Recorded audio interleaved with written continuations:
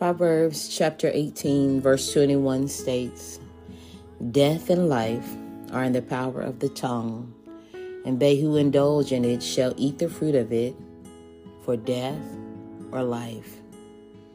I'm going to read it again. It says, "Death and life are in the power of the tongue, and they who indulge in it shall eat the fruit of it, for death or for life."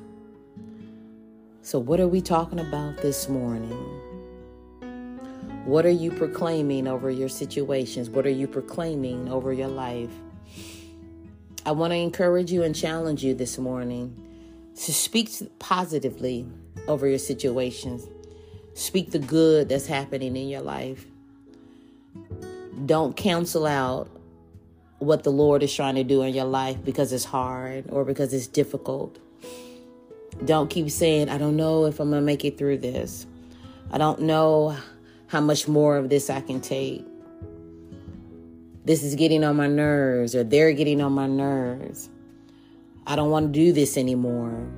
If you know in your heart that where you are in your life, God has placed you there, and you're in a position to do the great things that God has promised for you to do, don't speak negatively because of fear, because you're overwhelmed.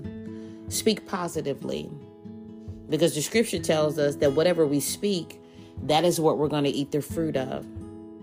So if I'm speaking death to my situation, if I'm speaking that this is hard, if I'm speaking that this is overwhelming, then that's the fruit I'm going to eat. But if I speak, this may be hard, but I can get through this. With God, I can get through this. I don't like the way this makes me feel, but I know that I'm growing. I will begin to eat positive fruit. And positive fruit will lead to me becoming who I am destined to become. So I'm going to leave you with this.